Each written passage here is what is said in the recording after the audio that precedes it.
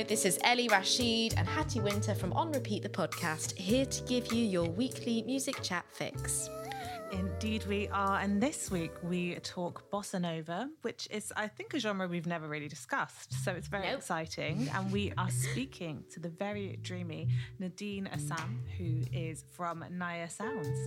Yes, so Naya are basically a four-piece band based in South London, and having been hailed by Triple J as one of the most beautiful blends of jazz, funk and soul. And whilst they maintain their roots in jazz, Naya continue to breathe a fresh air into the genre through their Latin fusion sound. Their live performances draw in crowds from the streets, captivate your soul, and will have you dancing into the night. I'm so excited to see them live when gigs are back. With members hailing from every corner of the world, their unique sound carries influences from places such as the Middle East, South America and Portugal. It was really lovely talking about how Nadine kind of writes abroad. It was such a nice sort of image to paint, I think, whilst we're all stuck inside. Yeah, really wholesome, and I think we talk about authenticity quite a lot. And actually it's worth mentioning her virtual jam sessions, which are every Sunday. So I think as we can start to see a little bit of light towards the end of the tunnel as well with this pandemic situation, we discussed the possibility of returning to the Roaring 20s and maybe a newfound thirst for live performances and iconic outfits. I really love Nadine's philosophy and outlook on life. Also, the way she kind of embraces life and doesn't take herself too seriously. She can always see the silly side of things, and she's got this real nice sense of happiness, which feels quite infectious. Well, it did during this interview. I mean, what a terrible word to use in a pandemic, but it was very infectious. I mean, she's also left us with some lovely, infectious music because she's got some great listening recommendations. So definitely stay tuned for that. And remember, you can keep up to date with Nadine and Naya Sounds via Instagram, which is at Naya_sounds. Naya spelt Naia. I think we're ready for this podcast now. Sit back and relax with On Repeat and Naya Sounds.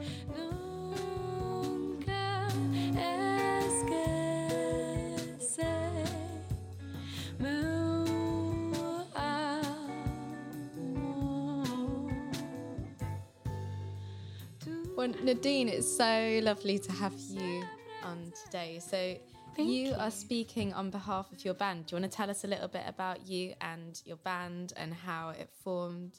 Yeah, so my name is Nadine, as was just said, and I am the singer / co-founder of a band called Naya. It's made up of me singing and Lumai on the bass and Charlie Jackson on guitar and Ryan on the drums. And we are kind of like we don't have a name for our genre. It's like Latin, jazz, soul, fusion, sometimes a little bit of rock, sometimes a little bit of everything else. It's kind of just an amalgamation. We tried to fit as many types of music into one song as we can. What we like. I love that. I love that challenge. It's so good. Yeah. But yeah, we started, maybe 2 years ago. We all met at uni, and since then it's been awesome. It's been just, kind of awesome. COVID kind of ruined the awesome a little bit. But, releasing music and writing and just doing what we can. It feels good to kind of be making something out of nothing. It's nice. Yeah, for sure. I can imagine. Did you all meet at Royal Holloway? Yeah, so me and Lumai, the bassist, we're together. And we were talking one day, early in our relationship, because we're both musicians. And we were like, you know what? We really like the same music. Why don't we start a band? And we thought that we'd just kind of rehearse every week. And then we just talked to the other boys and we realised, this could actually... We started writing some music, and we went to Portugal and we wrote some music on the beach, and we were like, this is actually quite good. And then we just slowly started doing more gigs and got a chance to record and stuff like that, which is really great.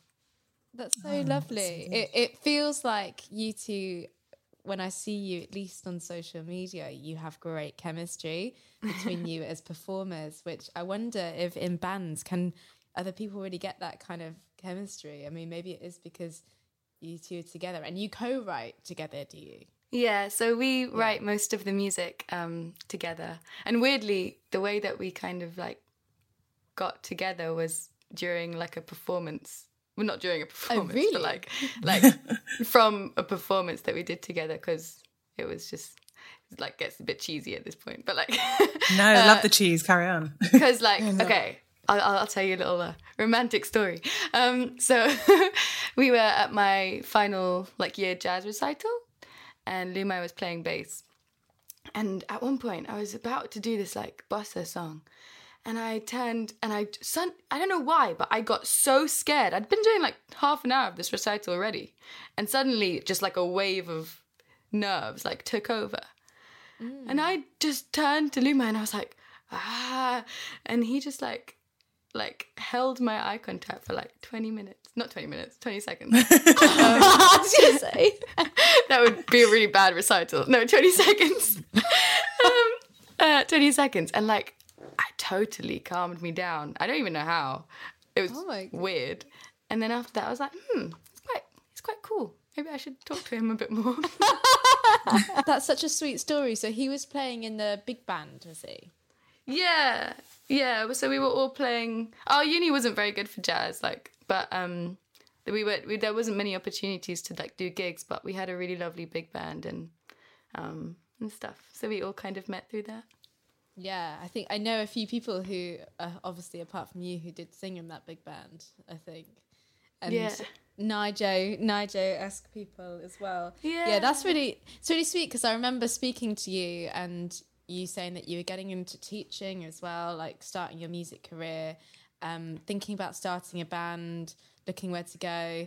And yeah, it seems like you found what was kind of in front of you.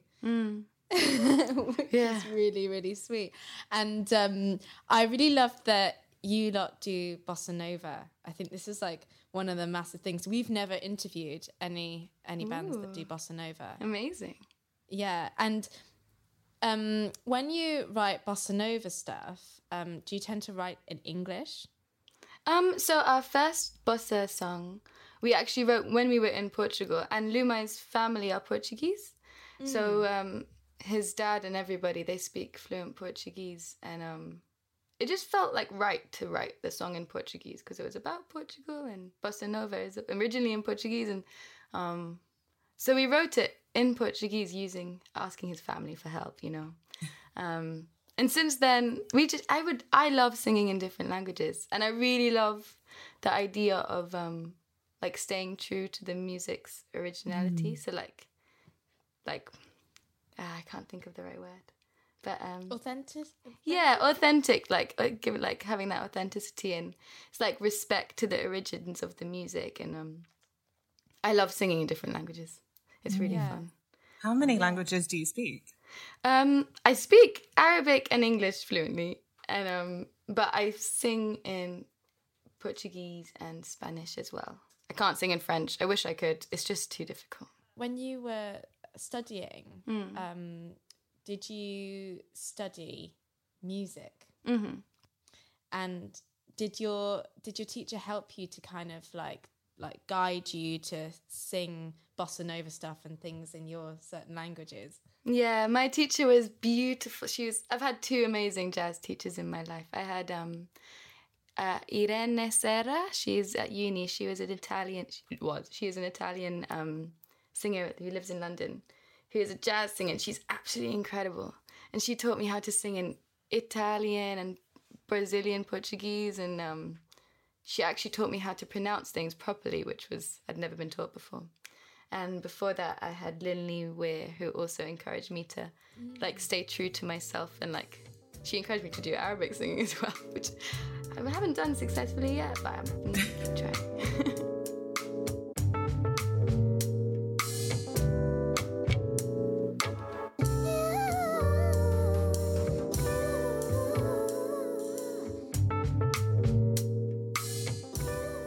Kind of goes back to what you were saying earlier on about nerves with your very romantic story and your partner. Do you still get nervous now? I know it's probably been a while since you've performed live, but do you get nervous maybe even in like the songwriting part, and how do you get over that? I used to get really nervous performing, and my cheeks used to shake. And this is when I was much younger. And I kind of conquered that through like doing mindfulness and closing my eyes. Honestly, works wonders. And now I actually feel really comfortable performing. And when I get on stage and actually start singing, I'm totally fine. But I also organize all of the gigs and all of the events that we do, just because that's my role. So I organize all like the sorting out the gigs and sorting out the events and the invites and the setup of the night. And that's what I'm nervous about. That's the bit that is like, oh my God, is it going to go okay? So I kind of don't feel right until I get on stage and start singing. Then it's like, okay, everything's fine, just enjoy it. And then I can relax, you know? Yeah, gosh. Yeah, that part of it is like it's so stressful, isn't it? And it's kind of like when you organise a party and you're like, what if no one comes? Yeah, like, it feels exactly like that. Yeah. Or you're like, what if I've actually just forgotten I always worry that I've actually just forgotten to tell people. I've like organised everything else. So I'm like, I don't know, maybe I've got the food and I've got the drinks, but I'm like, oh crap, I haven't actually invited anyone. I feel like that. I always like second guess if I've like put the right time. I'm like, oh my God, what if I've said that it's tomorrow? I think facilitating those kind of events plus singing at them and maybe even having your own music. Yeah. That's quite a lot, isn't it? Yeah. It is a lot. Just relax. I don't. When I get to the singing bit, is the best. It kind of makes it even more of a euphoric feeling because you get to it and you're like, this is okay. Like you can chill out. And that's the reason that you do it all, because I love singing so much and I love playing with the boys and it's like the best feeling ever. So when you get to it, it kind of like heightens that feeling because of all the stress before. But, you seem like somebody who is so kind of connected to their core, like in that way, because it goes without saying that if you know what it's like to play in a band or even be part of a team, it gives you this real sense of collectiveness. And I guess that's why people join football teams together or support football teams or join choirs. You know, it's a real great sense of togetherness and being able to tap into that. I think you have to sort of be able to safely let a little bit of yourself go and be connected, you know? Do you find that your yoga and mindfulness and just your general, you are into just sort of lovely things, aren't you? Like just calm. Like, do you think it helps you to sort of be very connected and be able to just throw yourself into your performance? Yeah, I think so. I'm naturally like a really, I have way too much energy for like just sitting. And so I adopted all of these things like yoga and making macrame and like random arts and crafts because I just have to be doing stuff with my hands. And like having that, like practicing that kind of like focus where you just turn your mind off and like focus on one thing. It helps that it helps you when you're doing things like music to just turn your mind off and like you don't distract. It's like a form of mindfulness. You just fully create, like you fully become present in what you're doing. So I think it definitely helps. I think it's different for every person. But I really think that it's important to remember when you're performing to just remember that you're performing, because it's really tough these days. Everything is like self-promotion and everyone is thinking, and it's not it's not a reflection on people. Like, it's not a bad thing because it's just the way that life is now. You're constantly like, I should be filming this to put on Instagram or TikTok, or I have to be putting this on my story, or I have to be promoting myself in some way. And it's so tough. I definitely have gotten lost in that, trying to make it look perfect. But you have to remember, like, why am I even trying to get recognized somewhere? Why are you trying to put this stuff out there? It's because you love it. And you have to remember that the only way to like stay true to yourself is like to always do things through the love of what you do. I totally agree with like the sort of meditative state of of things like macrame. I do a lot of like crochet knitting, and it is the same thing of like not looking at a screen for however long and not really having to think about anything else other than the thing in front of you. Yeah. Is just it's like a bit of a privilege really to be able to have that. Definitely. Just being in the moment as well, like you said, with your performances. I think that's something that so many people can really learn from, especially when you say how it feels so competitive with everybody trying to make things perfect all the time. And we've been talking about it in relation to TikTok, which you also mentioned. Yeah. And just those kind of like purposefully low quality videos that clearly take a lot of time, that clearly people have been editing in like separate programs, thinking about for that it's TikTok crazy. aesthetic, you know, like a lot of perfection and it goes into things. And you're right, I like you see people filming everything, and I'm guilty of it as well. Yeah, same. Filming I do pointless stuff that I'm never going to look at on my phone. I know. Do you find when you're performing, do you ever see people just sort of using their phone mindlessly? Yeah, definitely. But I mean, now when I think about performing with like a crowd, I'm like, oh, wow, that's amazing. So I can't really remember any of the bad things. But yeah, you definitely see the worst thing is when people are just looking at their phone, like down and like texting. When you're performing, you're like, what are you doing? Get off your phone. Yeah, but yeah, phones are crazy. It's weird because TikTok is like, I only just got it the other day. I never, cause, oh my God, I'm I, obsessed. I never looked at it. And I thought maybe this is a good idea for the band. So I made one, and it is so good for the fact that you can like partner with all these musicians and like create constantly and share all these amazing things that like there's like insanely amount of things that are on TikTok. There's like everything has a thing, and musicians can just create things with other people and compose, and it's awesome. But also it's like, whoa, there's too much. There's no like filter anymore. People are just putting everything online. Like it's just the whole process is like online now. The songwriting process, the making it, the release, the song itself. It's just everything is, you know. But yeah. I think that's what I find a little bit intimidating by it. I'm actually, maybe surprisingly, I don't know, like one of the last people in my sort of group of friends to jump on board with all of these things. Like I was quite late to the game with Instagram. I still haven't got Twitter. Yeah. I don't have TikTok just because it does feel like information overload to me. And like I can't, I mean, when you're in it, it's easier to navigate your way, I think. When you're actually in it, like you say, you downloaded it and you can see what's good about it. You can see how the processes work. But definitely as someone like kind of looking at all of it and seeing a lot of my pupils on it, I'm just like, wow, so much of it. And the music industry already kind of feels like that. But, you know, never say never. Like, I'm not anti any of that stuff. I think it's so interesting, especially how it's sort of dictated what popular music is and how, like, it's dictating how songwriting is starting to look. I find it fascinating. I was going to say, how old are the children, or not children, the young people that you teach? I'd say teenagers. I teach secondary school kids, so like 11 to 18. 11 to 18. What do they listen to? Do you get influenced by them? Is there anything you're like, okay, you need to stop listening to music on your phone, but you need to also tell me who that is? I have tried. Like, I make a point to try to find out who everybody listens to, because I feel like it tells me a little bit about who they are. And I'm like to my little year 7s, I'm like, who are you guys listening to? They're like, I like TikTok music. And I'm like, what is TikTok music?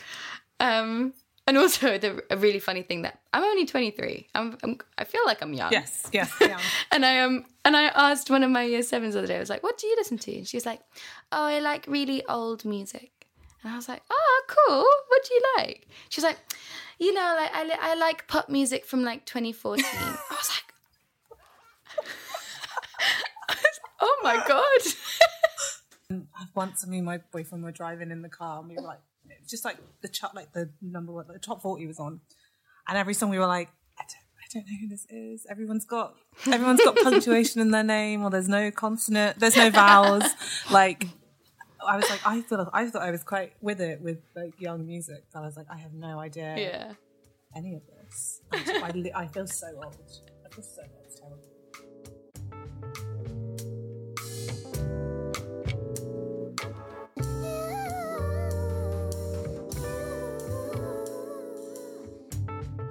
But back to your kind of like authentic self and your gigs. Thinking about, you know, obviously we can't really gig at the moment. I don't know if you've put on any gigs because you're kind of close to your band at the moment. But if you were to have your kind of dream gig, and I know that there's a lot of dreamy videos of you in your band, but would you kind of want it to be a meditative like space where there were no phones and it was just very in the moment? One of my actual favorite moments ever was our we had like an EP launch last year at Mau Mau Bar in Notting Hill. It's closed down now, sadly. It was a beautiful venue, and it was where Jazz Refresh did all of their like jazz jams and stuff. They were so cool. What's it called, sorry? It was called Mau Mau Bar. It was so cool. And sadly it's gone. But we had our EP launch, and everybody was dancing, and like we had like a massive jam, and people were coming on stage with instruments and joining in with our songs and songs that I've written. And everybody knew the words to our single, like random people. And it felt like one of those like dreamy moments where you're just like, oh my God, what is happening? And I remember smiling so much that my face was hurting me, and I was like, I don't think I can stop smiling now. That's amazing. But yeah, that was definitely a dream moment. So I guess a dream gig would just be something like that, where everybody's just happy and dancing and singing and with each other and able to hug, and musicians coming on stage and playing with us, and maybe you're on a beach, if I can just add it, if it's a dream, you know. Yeah. Maybe just why not? add in There's no obstacles to this dream, to this yeah. fantasy. So Okay. everyone is vaccinated, it's fine. Have the waves in the background, that's my dream. But yeah, we've been okay. We've been running these like every week. We have like a Sunday sessions. We've been doing like gigs. Me and Luma have been hosting them, and then the other boys from where they are, and we get like guest musicians to come and like go live with us. Obviously it's not the same, but it's quite nice because you get to play to people, and it kind of feels like you're connecting and doing what you're supposed to be doing. Like it feels like you're being a musician, if that makes sense. Yeah, I guess it's just a modern way of performing. Yeah, there isn't. We can't do anything else. So exactly, really making the best of a bad situation. And I've seen you've got loads of like different artists and people coming in every week. Yeah. Do you have any like highlights of doing that? I had my little sister. She is also like a singer-songwriter, and she came and was a guest star like a couple of weeks ago, and that was lovely because it was nice. She's my favorite person to like. Not that we could harmonize because it was live, but she's my favorite person to sing with.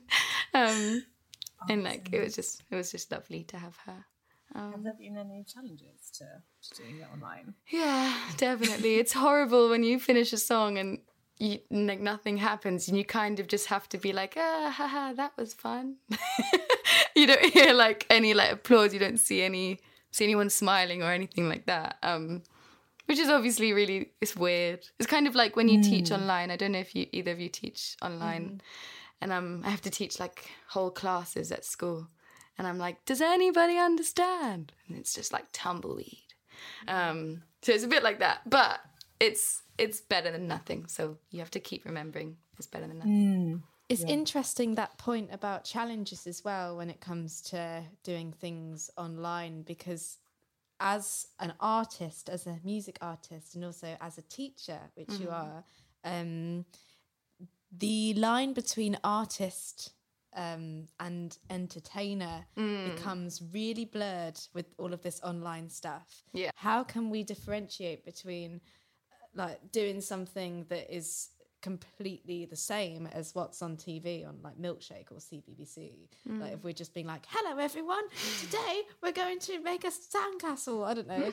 And you know, you need to try, and you're right, not having the audience there not having people there to kind of react to what you're doing is really, really tough. So you found it with teaching and performing, have you? And how have you found any ways to kind of make it interactive or try and connect with your audiences more? Definitely what you were saying about being an entertainer, it totally feels like that. I am not naturally a very good speaker. Not on gigs. I never liked it. I would always just turn to Luma and be like, "Hey, take the mic and say something funny," because I would just come out with some stupid, like, honestly, stupid jokes. I just kind of freeze and I'm like, okay, what kind of dad jokes can I think of to make the audience laugh? And then the boys look at me like, "What are you doing? Stop talking." So like, pre-COVID, I prefer to sing.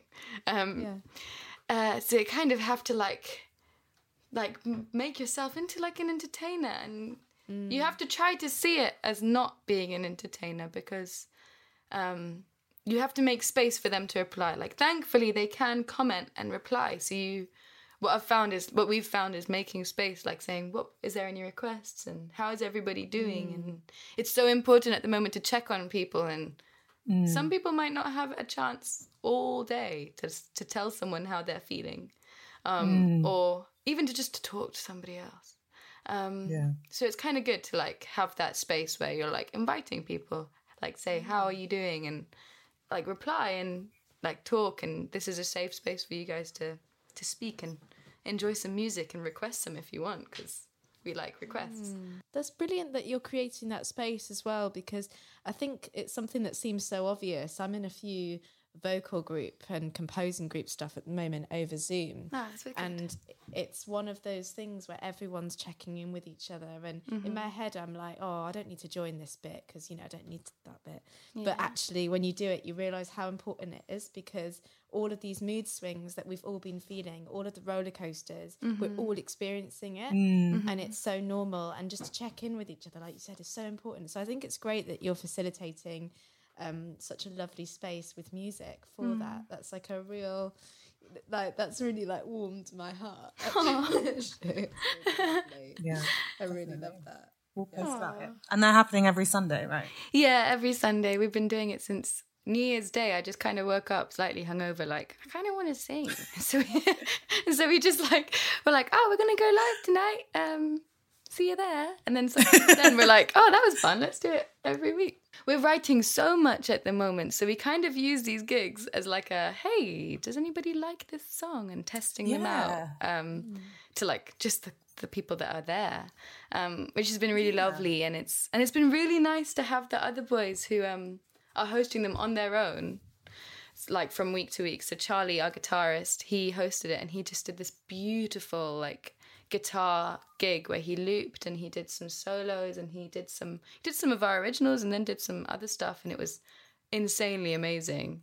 And then we had our drummer who actually just played piano and did like a jazz jam with some of his friends, and it's just so nice to like see get like a little personal bit of each person that's not like connected to the band but still is, if that makes sense. It's like everybody giving a little bit of themselves. Yeah, I think actually that's a good point, that it's kind of like a unofficial feedback session, which I guess we have all missed out on in real life. Because I was thinking about what you were saying with jokes, and I was like, it's kind of like how comedians do like a kind of, I can't think what it's called, when they do like their kind of test stuff. Yeah, it's like, does this land? Does this not land? And you must miss out on writing songs being like, does this song work? Do people dance? Do people react how we want? So it must be quite nice to have that and to get like real life feedback quite quickly. Yeah, definitely. Yeah. I agree with what you're saying about like the kind of almost obligation as a singer to try and entertain. Oh God, when it's a completely different skill. I know. You're just there like, oh my goodness. Like, I think we were talking to Harrison about this in our talk show episode, and I think he's one of those performers who just kind of like doesn't like to sort of introduce the next song, but just sort of goes on and does his thing. He really has his ways, and he's a really, really great great showman, I guess. But it's so different for jazz, isn't it? Like it's or like something of jazz origins, or like, bossa nova, when I think it's quite common. I see more singers kind of turn to other band members to front it, which I think is quite refreshing. Yeah, I definitely do. In a weird way. Yeah. And it means that you can kind of like retain your some of your artistry as well, because a lot of the things that you're singing about, or the way that you're singing, can be quite kind of cool. And, then you start like, hey everyone, like it kind of breaks that, doesn't it, sometimes? Yeah, definitely. I'm not like a very good example of being cool, I have to say. But I am queen of TikTok like now. Oh god, still don't know how to use it. Yeah, definitely. I just turn to somebody else. I'm not like scared of it. I'm not very good at it. And as a singer, you're kind of like, you're right, you're expected to. And if there's like someone, a front person of the band, who is kind of like not personable and doesn't say anything and just stands there, then people come away from the gig and they're like, what was that about? It was good, but it wasn't. It wasn't very. But it was. Yeah. So you have to. True. You just have to learn how to do it. Just crazy. Yeah.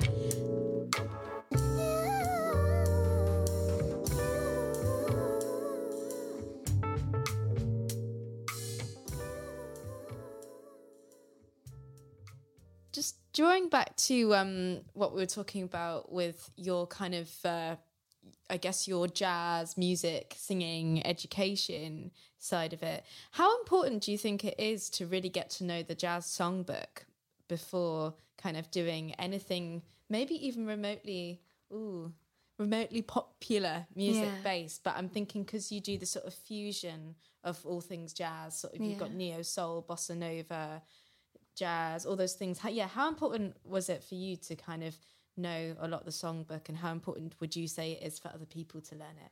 I definitely think it's so important to learn as much, not just the jazz songbook, but like as much music as you can.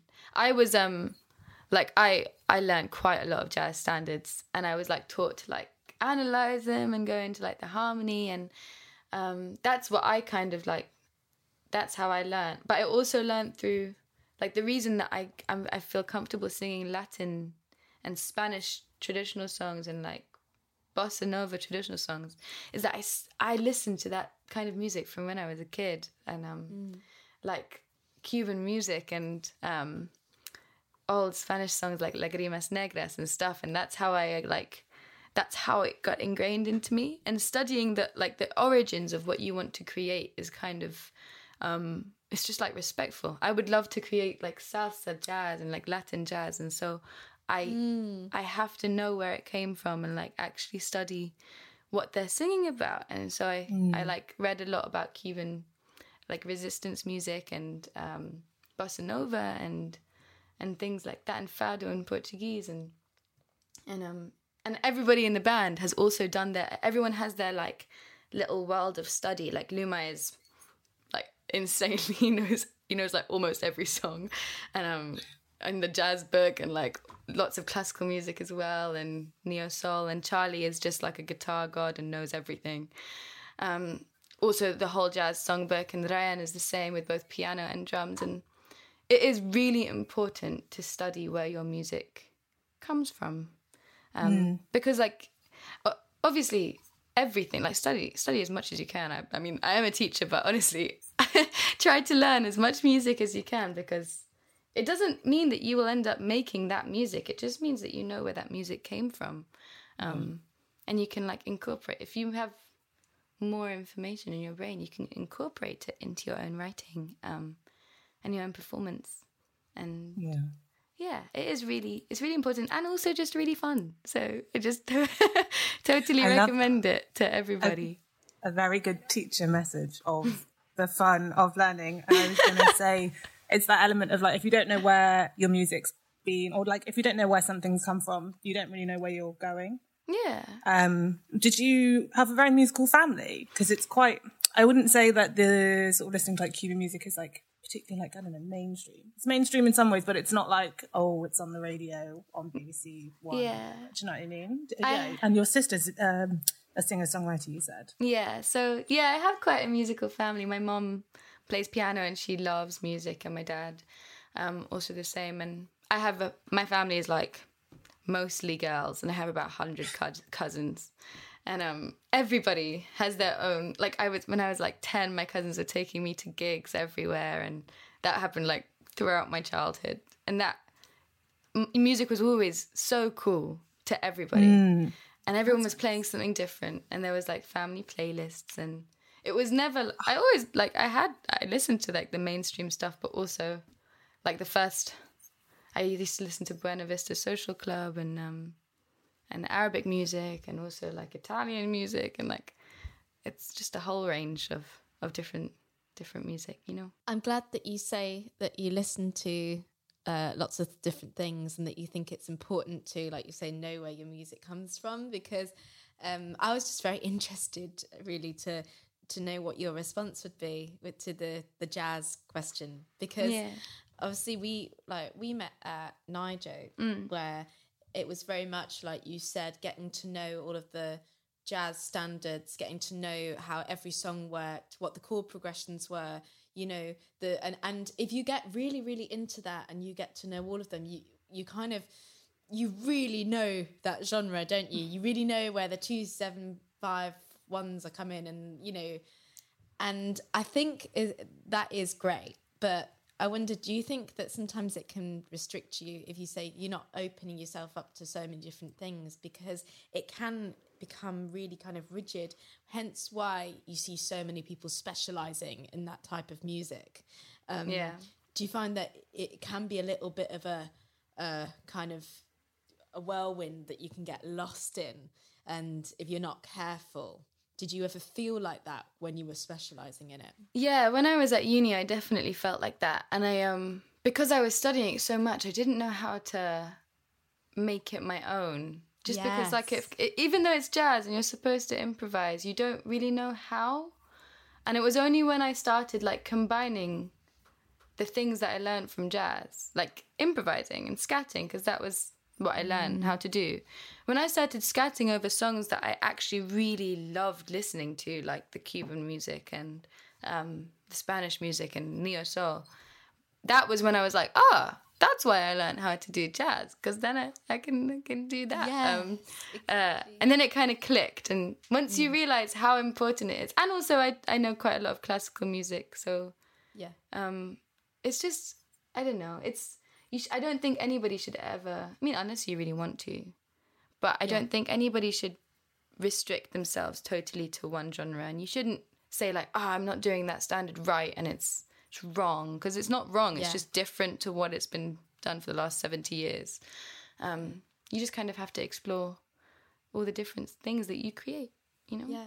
And it's a really hard line to kind of tread, isn't it? To be as unique as you can and use your own voice and your own instrument, you know, but also kind of know where it's coming from, like you said.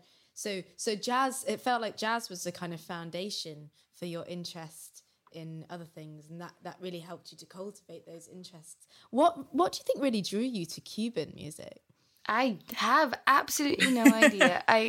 Ever since I was little, like Gypsy Kings is what I listened to when I was like 7, and all these, so many Spanish artists and bands that incorporated like Spanish things into their music. Like there's a band called Cat Empire from Australia, and they're like massive like jazz, Latin, soul kind of band. And I loved their music, and I don't know why. I have no idea why. I think my family also love it. Maybe I was Latin in my last life. I don't know. But it's just it's definitely something that both me and all the boys like. That's kind of what we loved. Also, we loved the neo soul Latin side of everything, which is why our music doesn't really. It's quite hard to. It's not jazz. It's not just jazz. And some people have like submitted our music to things and been like, this really isn't like standard jazz. And I'm like, yeah, I know it's not. But all of our origins were in jazz, which is kind of why you call. And we've got improvisation and we use jazz chords, but it's not jazz in the strictest sense. I don't really like kind of like classifying it as one genre, because if you classify it as one genre, then like people can say if they don't like it or not. They can just be like, oh, it's jazz. I don't like jazz. And it's like, well, you don't know. You don't know what it is. It's a combination of everything that we've learned in our lives, and that's kind of what the music is. Yeah, and there's such a sort of novelty element of jazz as well, especially when you tell people, like anyone, oh yeah, I do jazz, and you're trying to say it to sort of simplify it because you don't want to sort of go into too much detail to sound too sort of complicated. But then when people think it's jazz, they're like, oh, like jazz. Yeah. And you're like, no, nah. I know how you feel. Do you think you could ever see yourself doing any flamenco performances? I'm just thinking because of the fusion of like Spanish, but also they've got the Arabic kind of undertones, and it's so raw and emotional, and then you've got the dancing in the background and it's so intimate, and everyone, like, you're not allowed your phones in those concerts. Have either of you been to a flamenco dance?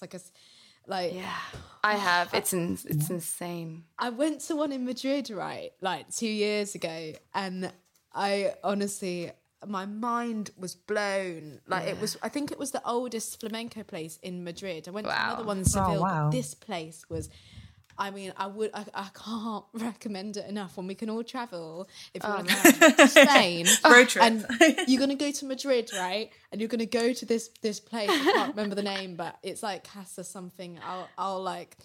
That would be amazing. I will tell you what it is when I can remember it. But honestly, the performance, like there were like two musicians, maybe 3 musicians on the stage with the dancers. Wow. And the lines were kind of Arabic, but then you could hear like all the fusions in there is exactly what you're talking about, and nobody was allowed a phone, no flash, no videoing, no phones off, you know? Yeah. Everyone was just like this. Yeah. And it was just... Maybe that's going to be the rest of the 20s. Maybe. Maybe. You know, I think I was watching Ma Rainey's Black Bottom, and it's obviously like a sort of 20s. Yeah. Based in the 20s, and it's like, now, and obviously, so it's like post-war, and they just had a pandemic, and I was like, I now get why everyone was like so dressed up in the 20s. So maybe like we're all going to be wearing suits and we're listening to like jazz, because there's so much jazz fusion coming out, especially like in London, but it's been bubbling away for a couple of years. Maybe we're just going to have an explosion of like huge parties, everyone dressed up to the nines, no phones, because we've also all been at home on TikTok for the last 2 years. So it's going to be like, that's it. Parties. Parties. Oh, dancing. how awesome would that would be amazing. Yeah, that's going to be the dream. Yeah. Everyone's just beaming right now on the podcast. Cool. Yeah, exactly. Like throw away your iPhones. That'd be so good. Maybe that is the future. I think so. It's repeating itself. I think, definitely. I also think that, I mean, so my company is Native Instruments, so we do a lot of like hardware and software for music. And it's been like a pretty good year. People got a lot more downtime. So people are like, oh, I want to learn how to play things. But I think when we can finally go out, all the kind of like consumer goods are going to disappear, because it's going to be about experiences. People are going to want to go on holiday. People are going to go to nightclubs, venues, gigs, restaurants. I think like kind of, I don't know, like that kind of culture. I hope so. Explode. I think, definitely. I think so. Oh, it's made me really hopeful. Yeah. I think that your music would fit in so well with that as well, because I imagine, you know, those like really sort of intimate kind of, there's a few of them that do sort of like almost bedroom gigs. Yeah. Or like, you know, like you're saying on a beach or something like that, where everyone's just kind of in the open air. Like, I can see you doing that so well. Oh, you'll have to get on that, Nadine. Yeah. I know. Like, it's interesting. It's interesting that you say about the flamenco, because our next single, which is coming out in about a month, we haven't got about a month, March, has got our very talented friend playing flamenco guitar on it. Ooh, an exclusive scoop. I know. And yeah, we've got a guest musician featuring our friend called Adam Wallace. He's amazing flamenco guitarist, and he is playing on our song, which is it's got that flamenco twist, which is going to be awesome. So excited to hear that.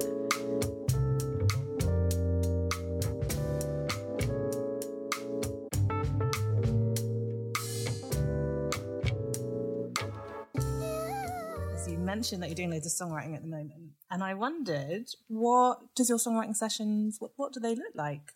How do you kind of write together as a band or as a duo? Obviously, we can talk about pre-COVID, when maybe you could all be together in a studio, or you can talk about post-COVID, when it's obviously a bit more, separate.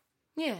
So, so usually at the moment, I mean, in this COVID kind of life, Lumai, me and Lumai, we tend to write. We're writing a lot of songs at the moment for the band, and our ideas we've made like a little makeshift studio in one of the spare rooms in my house, and we just kind of jam for a little bit, and we start off with either like a mood, or we just wrote a song where we just literally, we were being so silly. We were like, we just want to have fun. We're like, just start with a drum beat, and then like singing some random like silly bass line, and then we're like, hold on, that sounds okay. And then you just kind of carry on like that. And we make a point to record literally everything that we do. Oh wow. In like a session. We never like delete anything, because, and we've got, it's quite annoying when we've got like hundreds of ideas, but they always end up being something. And you have to work hard to like make an idea into something, because you could come up with 4 bars of like this amazing kind of hook and then be like, where do I go? And then it's where the hard work comes, and you have to, we're trying to, we listen to as much music as we can. And with every song that we write, we make like a playlist on Spotify of reference tracks where we got our ideas from and things that we've got inspired by. And at the moment we're listening to a lot of D'Angelo, so we're writing songs with like hundreds of harmonies and stuff. And the boys are also writing. So what we do usually is we'll write a couple of songs, and then we'll have, at the moment we have like we'll have a Zoom session with the boys, and we'll share our screen, and we'll all come up with ideas together. And pre-COVID, we would take our ideas to rehearsal. We'd just have maybe like, I don't know, a verse or maybe a chorus without any words. And usually I don't have any words. And the words come out like a week before we record. Like, I just need to put words for this chorus because I don't know what to do. But yeah, and then we kind of just develop it as a band. And the best songs that we've created have been like during a rehearsal and be like, we have to add that and do this. But at the moment I find it much easier to write the music than I do the words, because I find it really, personally, I find it quite difficult to write lyrics that sound meaningful. I hate writing songs that don't have a meaning. But that doesn't mean that they have to all be so deep. I don't like the idea of each song being, I know it's kind of controversial, but obviously there are songs that are about like love and deep like emotions. Deep emotions. Yeah. But for every single song that you write to be like that, it's exhausting. Sometimes you need a song that's just about like real life, or just about a story about some random person that's not you, because it's funner. It's like a detachment away from the deep, like putting my soul on a plate kind of thing. Yeah. Yeah. I don't know. I'm not sure. One of our songs that we've just written is called Dizzy. It's not out yet, but it's coming. It's going to come out soon, later this year. And I just made up the words on the spot just to make them fit. Like, we were recording, I was like, yeah, I like this melody, but I'm just making up these things. And it's about someone making somebody feel dizzy, but I don't feel dizzy, so it's just about like some random person. I don't know. So yeah, that's a bit like that. So when you hear that song eventually, just know it's about a random person that I don't know. Oh, yeah. I think that's great. I also think that like not everything has to be like so deep. We were talking to Harrison, and he was like, it's kind of like tattoos, and people are like, what does your tattoo mean? And he's like, nothing. I liked it. Thought it cool, wanted it in my arm. And if not, because I imagine it just gets a bit like you said, like exhausting. So exhausting. Keep giving away so much of yourself, and then it's like, what have you got left? Exactly. There are only so many like deep topics that you can like delve into, and obviously it's really important to do that. But and it's really cathartic when you do. But I don't like the idea of everything being like so deep. I like the idea of telling stories, like the old-fashioned way of writing music, when they used to write ballads and like folk songs that are just about like a tree growing. Very narrative, like somebody goes to the shop and they fall over a puddle and that kind of thing. Exactly. Like lighthearted. Keeping it like lighthearted, like a breath of fresh air in the midst of like all the deepness that music brings. Yes. I was also thinking about Adele, because like Adele always comes up with like 19, 21, 25, and they're always about like breakups and stuff, and everyone's like, well, what's going to happen when she's happily married? Yeah. And like everything's fine. It's like, you've got nothing left. I know, you can still create amazing music without it being like some heartbreak that like has broken your mind and stuff. Literally. And I think most people would say it's more difficult to write a quote unquote happy song. One that's like, it maybe perhaps in a major key, something that's uplifting, because people are so scared about it being cheesy. Yeah, definitely. Yeah. I always end up putting like the words dream and like skies and stuff when I'm writing something about happy, and the boys are like, it sounds a bit like a nursery rhyme. So I have to like tone it down. Yeah. And my sister's an amazing lyricist, so I'm just like, hello, can you help me? But yeah, definitely. It's weird. Like, I'm trying to think of like what all of our songs mean now. And the first Bossa Nova song is all about how we love Portugal and we didn't want to leave, so we were just writing a song about that. And Freedom, our first single, was about where I'm from in Palestine, and that was deeper, even though it's a very happy song, but the lyrics would mean deeper things. And I can't even think about the others. Heatwave. That's an example of one that I didn't write the lyrics. Lumai did, but there was not really a deeper meaning behind that one. It was more fun. It was fun, funkiness. But yeah. Again, I think there'll be a trend towards like uplifting songs that are like. Yeah. I think people will stop seeing the cheese and just be like, do you know what? We just want to smile and have fun. And we don't want to think about like our boyfriend that broke up with us and we're 8. We want to think about like good times with good people, dancing. Just want to dance. I just want to dance. Yeah. But it's cathartic, isn't it? We want to have catharsis after this is all over. So. But I think like Hattie, with what you're saying, I think it's so true. But even like relating back to the sort of the whole conversation that we've had about having things that are in the moment, maybe that's what it will be, like something that's authentic and in the moment, that is perhaps, like Hattie was saying, just more uplifting, because arguably we already have it with like TikTok, which you've also spoken about. TikTok songs that we have, a lot of them are like things that we can dance to. They're designed to dance to them, so they are uplifting in their own way, but I guess they're so premeditated and thought out that they don't have that in the moment feel. So that's something that perhaps only live music can offer. So, I think you got some work to do, lady. Once we're out of this, we're all going to need you. I hope so. Definitely. I hope so. I'm going to try and play as many gigs. So I'm so excited. I think it's one of the things that I'm like most looking forward to. It's like seeing live music. I'm never ever going to turn down an invite ever again. Same. Never ever saying no. Never. Yeah. I'm never going to be tired. I'm never going to wash my hair. Nope. That's it. That's it. Hey, I was going to say, what does your band name mean? Or where did it come from? I was waiting for this question. Okay. So again, get to the like silliness of who I am. So when we came up with the band, I was, when we were like forming the band, I was just like, what do we name it? And I wanted something unique and not like our names. And I wanted something that just like was easy to say and something that was like catchy and was also meaningful to me, but I couldn't really come up with anything. So I was like thinking of literally just thinking of like words that sounded nice. And I was just like, I was in Palestine with my family, my sisters, and I was just like, Flya, Kaya, Shnaya, Naya? And then I was like, ooh, that sounds cool. And then I sent a voice note to the boys like, what about Naya? And they're like, oh yeah, it's nice. So we kind of were like, okay, that's our name. And then we looked up what it meant, and it's like to flow in Hawaiian. So it kind of it's quite nice. A nice meaning without knowing that it was a nice meaning. And it also kind of sounds like a combination of me and Lumai's names. which is That's also, what I wondered. Yeah. I was like, also, like the Nadine. yeah, total accident. Didn't mean that, but it just kind of like became that.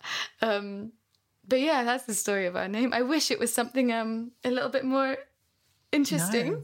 but really It's just unique. Yeah, I can just really imagine like you it. on the beach being like, Maya, Naya, yeah. Maya. Lula, Tula. I think we've all been there as well, slightly, with band names like Thai, Yeah. Sky, Why.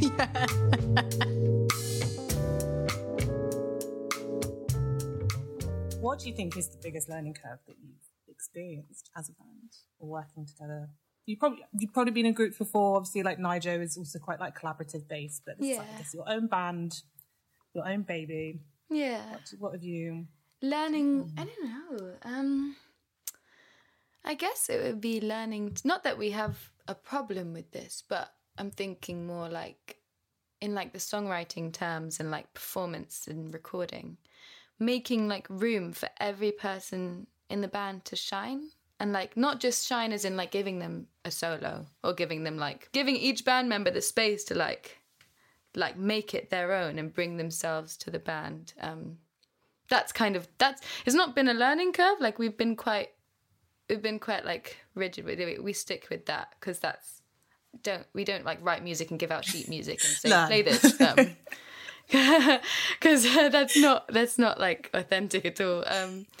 But yeah, that's definitely really important when you play, especially in like an originals kind of thing where you want everybody to be themselves and to have fun and feel like they love what they're doing. And I feel like the only way that you can do that is if you're being yourself. Yeah, it's very egalitarian, which I think is like a thread throughout it, quite like egalitarian.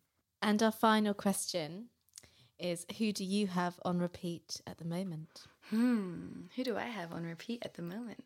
Oh, I know. If you've ever heard of a singer, she's from Cape Verde, but she lives in Lisbon. She's called Meira Andrade. She is amazing. She's done like she's quite famous in like the Latin world and also kind of like jazz fusion-y. She's got an amazing song called Manga. Her music is, I literally play it when my kids aren't in the classroom. I'm like, I need to feel happy, so I'm gonna play this music. So yeah, that's definitely who's on my repeat at the moment. Nadine, thank you for being such a dreamy, calm pleasure of a guest to speak to. It's been lovely. Yeah, you've been amazing. Thank you guys so much for having me. It's been so nice to just talk about music. It's been such a lovely like midday treat, I think. You guys have given me a lot of hope for their future. I feel like I'm gonna walk out of this like, yeah, life is getting better. Yeah. Bye. See you next week. Lovely to have you. Thanks, Nadine. Bye. See you next week. Oh wait, no, I'm not going next week. Okay, just bye.